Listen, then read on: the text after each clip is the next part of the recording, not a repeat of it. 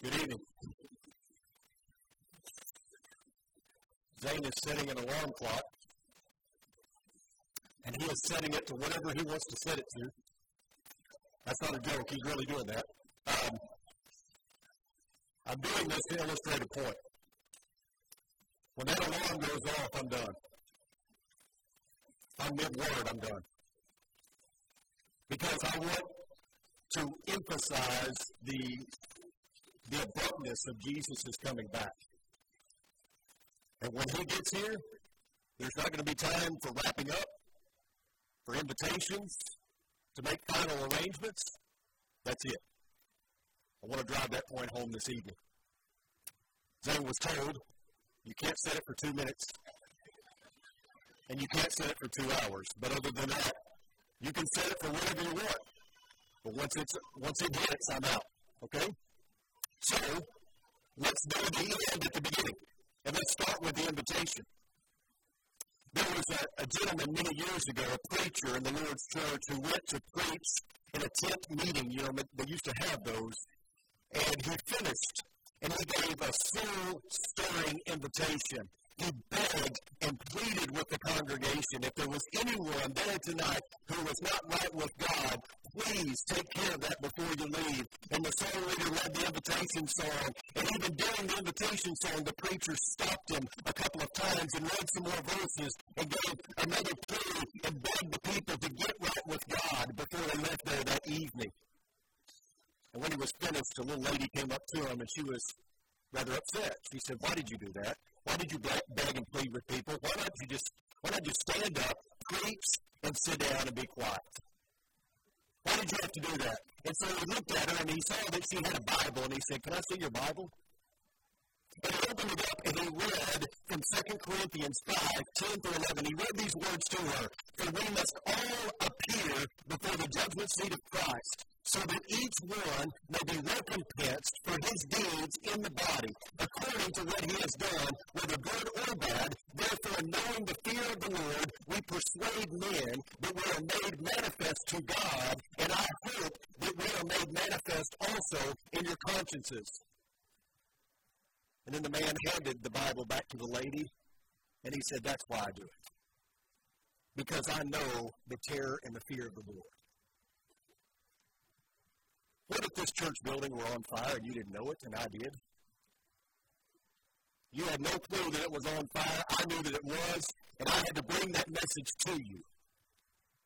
Now, it would be good if I would be calm and collected, but you can forget about that. I would be up here saying, "Get out of the building as quick as possible. It's on fire. Take any exit, but just get out of here." But what if I stood up here and said, "Hey guys, church is on fire. You might want to do something." I think sometimes that's how preachers deliver the invitation, as if it's not really urgent, that it's just casual. It's an invitation. It's an addendum at the end of the sermon. That's really all it is, isn't it? Folks, listen to me. This is as close to a hellfire and brimstone sermon you'll ever hear me give. But if you are not right with God tonight, understand that you have no hope. Zero. The Bible is clear on that. That's not me talking. If you are not right with God, if you are living in persistent sin, if you're someone who is outside of a relationship with Christ, if you have not in faith repented, confessed Jesus as Lord, and been immersed in the waters of baptism for the remission of your sins, you're not going to make it. And how awful would it be to spend eternity separated from the Heavenly Father, knowing that it didn't have to be that way, knowing that you had every opportunity to turn around and to change the course of your life, and you just didn't see it as urgent. How awful would that be? Jesus could come back in the next 5 minutes, or you could leave this earth before dawn breaks tomorrow. There is no better time than the present. Look, I am a dying man preaching to dying men. I mean, that's how it is as a preacher. I don't know when Jesus is coming back. You don't either. And despite what those silly end-time forecasters say, they don't know either. No one knows. So we've got to be ready and prepared at all times. In line with that, turn to Matthew chapter 25. In Matthew chapter 25, beginning in verse 1, and sorry I don't give you enough time to turn there, but we're in a hurry. then the kingdom of heaven will be comparable to 10 virgins who took their lamps and went out to meet the bridegroom. 5 of them were foolish, and 5 were prudent. For when the foolish took their lamps, they took no oil with them, but the prudent took oil in flasks along with their lamps.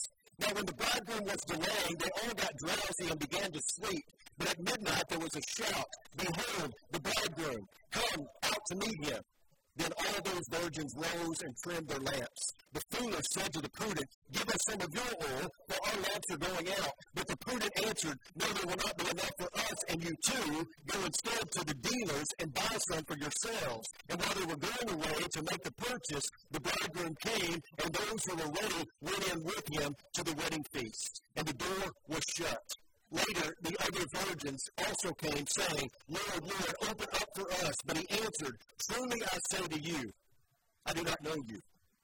Be on the alert then, for you do not know the day nor the hour.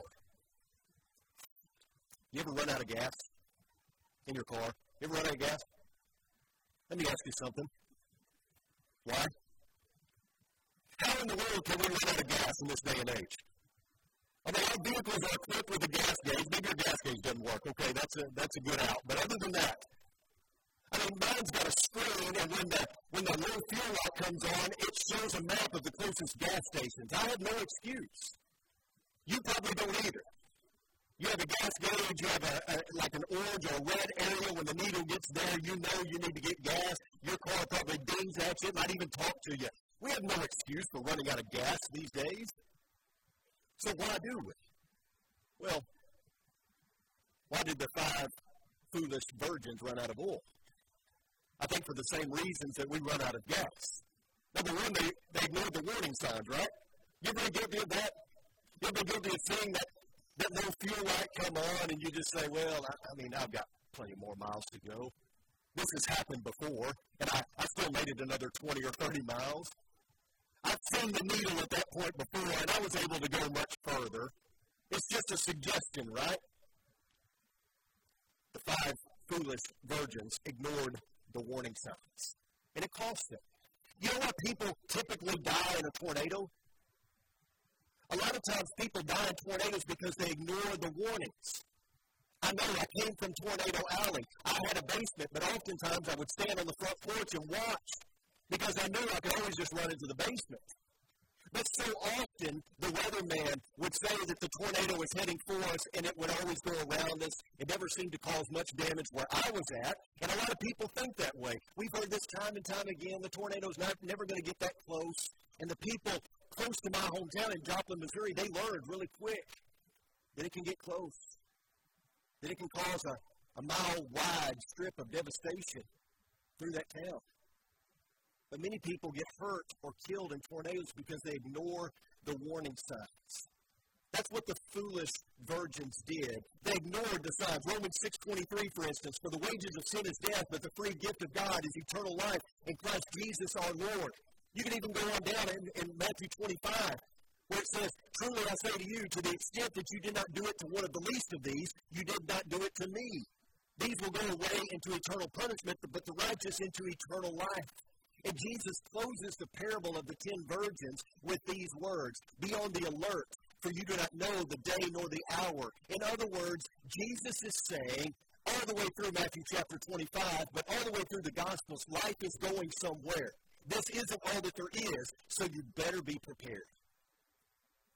Another reason people run out of gas is because they have a false confidence in the moment. Everything seems fine in the moment. My car's not sputtering. It doesn't seem like it's lost any power. I'm good to go at least for a little while longer. And I think that's what the foolish virgins were probably thinking as well. They were excited about the coming of the bridegroom. They never thought that maybe there would be a delay, and they should have, because in this day and time, there were always delays. Because the bridegroom would come and meet the bride at either her house or the wedding venue. And after the wedding, they didn't hop on a camel and ride off into the sunset. There was a week of partying. The newlyweds were treated like royalty. There was a procession through the streets after nightfall, and that procession would wind up at the bridegroom's home for a feast. And the Jewish bridesmaids would then meet the bridegroom and be there for the procession to arrive and for the banquet to start. Who knows how long that would take? They should have been prepared for a delay because there were always delays. The bridegroom was coming. They were excited, but they didn't prepare. Everything seemed fine in the moment. But folks, fine can turn to fatal in the blink of an eye. And those who run out of gas, I think, at least this is my fault. Those who run out of gas wrongly assume that they can get it later. I was going to a funeral one time in Seagraves, Texas, and I was in the old church van. I got to Lamesa, and I thought, I'm still good. There's nothing after Lamesa to get to Seagraves. I rolled into Seagraves on fumes. Have you ever done that? You ever look at your gas gauge and you're almost home and you think, I need gas, but I don't want to get it now. I don't want to get back out. I'll just go home. I'll get it in the morning. Then you almost get to work and see it again. You realize, I forgot to get gas. I'll get it after work. And you keep putting it off until finally you run out of gas, right? Well, when you look at the situation with the 5 foolish virgins, you see that they were perhaps banking on later. They were putting it off, perhaps. Maybe they just didn't prepare in the beginning, but everything seemed fine in the moment. There'd be plenty of time to get oil for their lamps later. And those who think that they have plenty of chances to get right with God have made just the same foolish assumption that the 5 foolish virgins made. They may just find themselves locked out of heaven. Jesus' coming ends our opportunity, and it seals our fate. Remember what John wrote. He said, "These things I have written to you who believe in the name of the Son of God, so that you may know that you have eternal life." Do you have that confidence? Do you know that you have eternal life? Is your salvation secure? If not, then why don't you do something about it? It's also John who wrote these words, "But if we walk in the light, as he himself is in the light, we have fellowship with one another, and the blood of Jesus, his Son, cleanses us from all sin." Are you walking in the light? And if not, then why not? Because this is something within your power, something that you can take care of, even at this moment. Kind of like running out of gas, we're all running out of time. You are closer to eternity in this moment than you ever have. The warning light is flashing. It's time to do something spiritual. Let me ask you, why do you think these 5 women were labeled foolish? I mean, obviously they were unprepared, right? That really seems to be the only distinction, doesn't it? You notice that in this parable? You have 5 prudent and 5 foolish. In the beginning, they both look the same. There's really no discernible difference between the groups. The only distinction made is that some were prepared, some were not. It's not like these foolish virgins were called foolish because they were immoral. They were virgins. They were sexually pure. It wasn't like they were cruel or they were gossips or they were talebearers or anything like that. They just weren't prepared. And that alone kept them out of heaven. That's a scary thought to me. And I hope it is to you, because hopefully it incites a reaction. You see Jesus dealing in contrast over and over again in the Bible. You look at Matthew chapter 7, starting in verse 24, and you see the contrast between wise and foolish again, right? But you have the wise builder and you have the foolish builder. Both of them wanted the same thing. They both wanted a house. You get the idea that maybe you're walking down the street and you wouldn't know the difference between the 2 houses? What's the only difference that you see? What's the distinguishing mark between the 2 houses? When you get beneath the surface, right? When you look below the surface, it's the foundation that was wrong, which meant that the foolish builder did not take his time to research and understand that where he was building his house was suspect to torrential downpours, to flooding.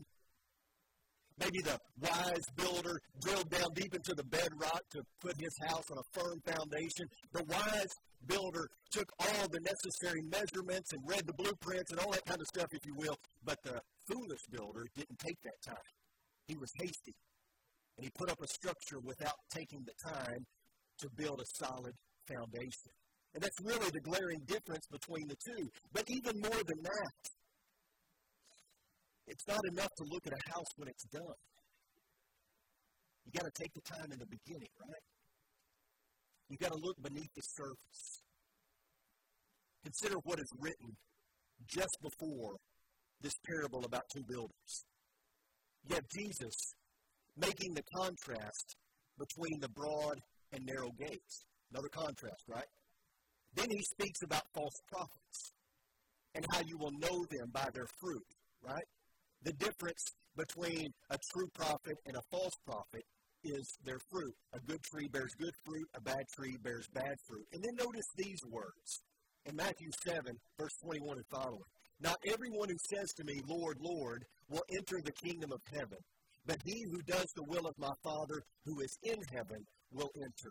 Many will say to me on that day, Lord, Lord, did we not prophesy in your name, and in your name cast out demons, and in your name perform many miracles? And then I will declare to them, I never knew you.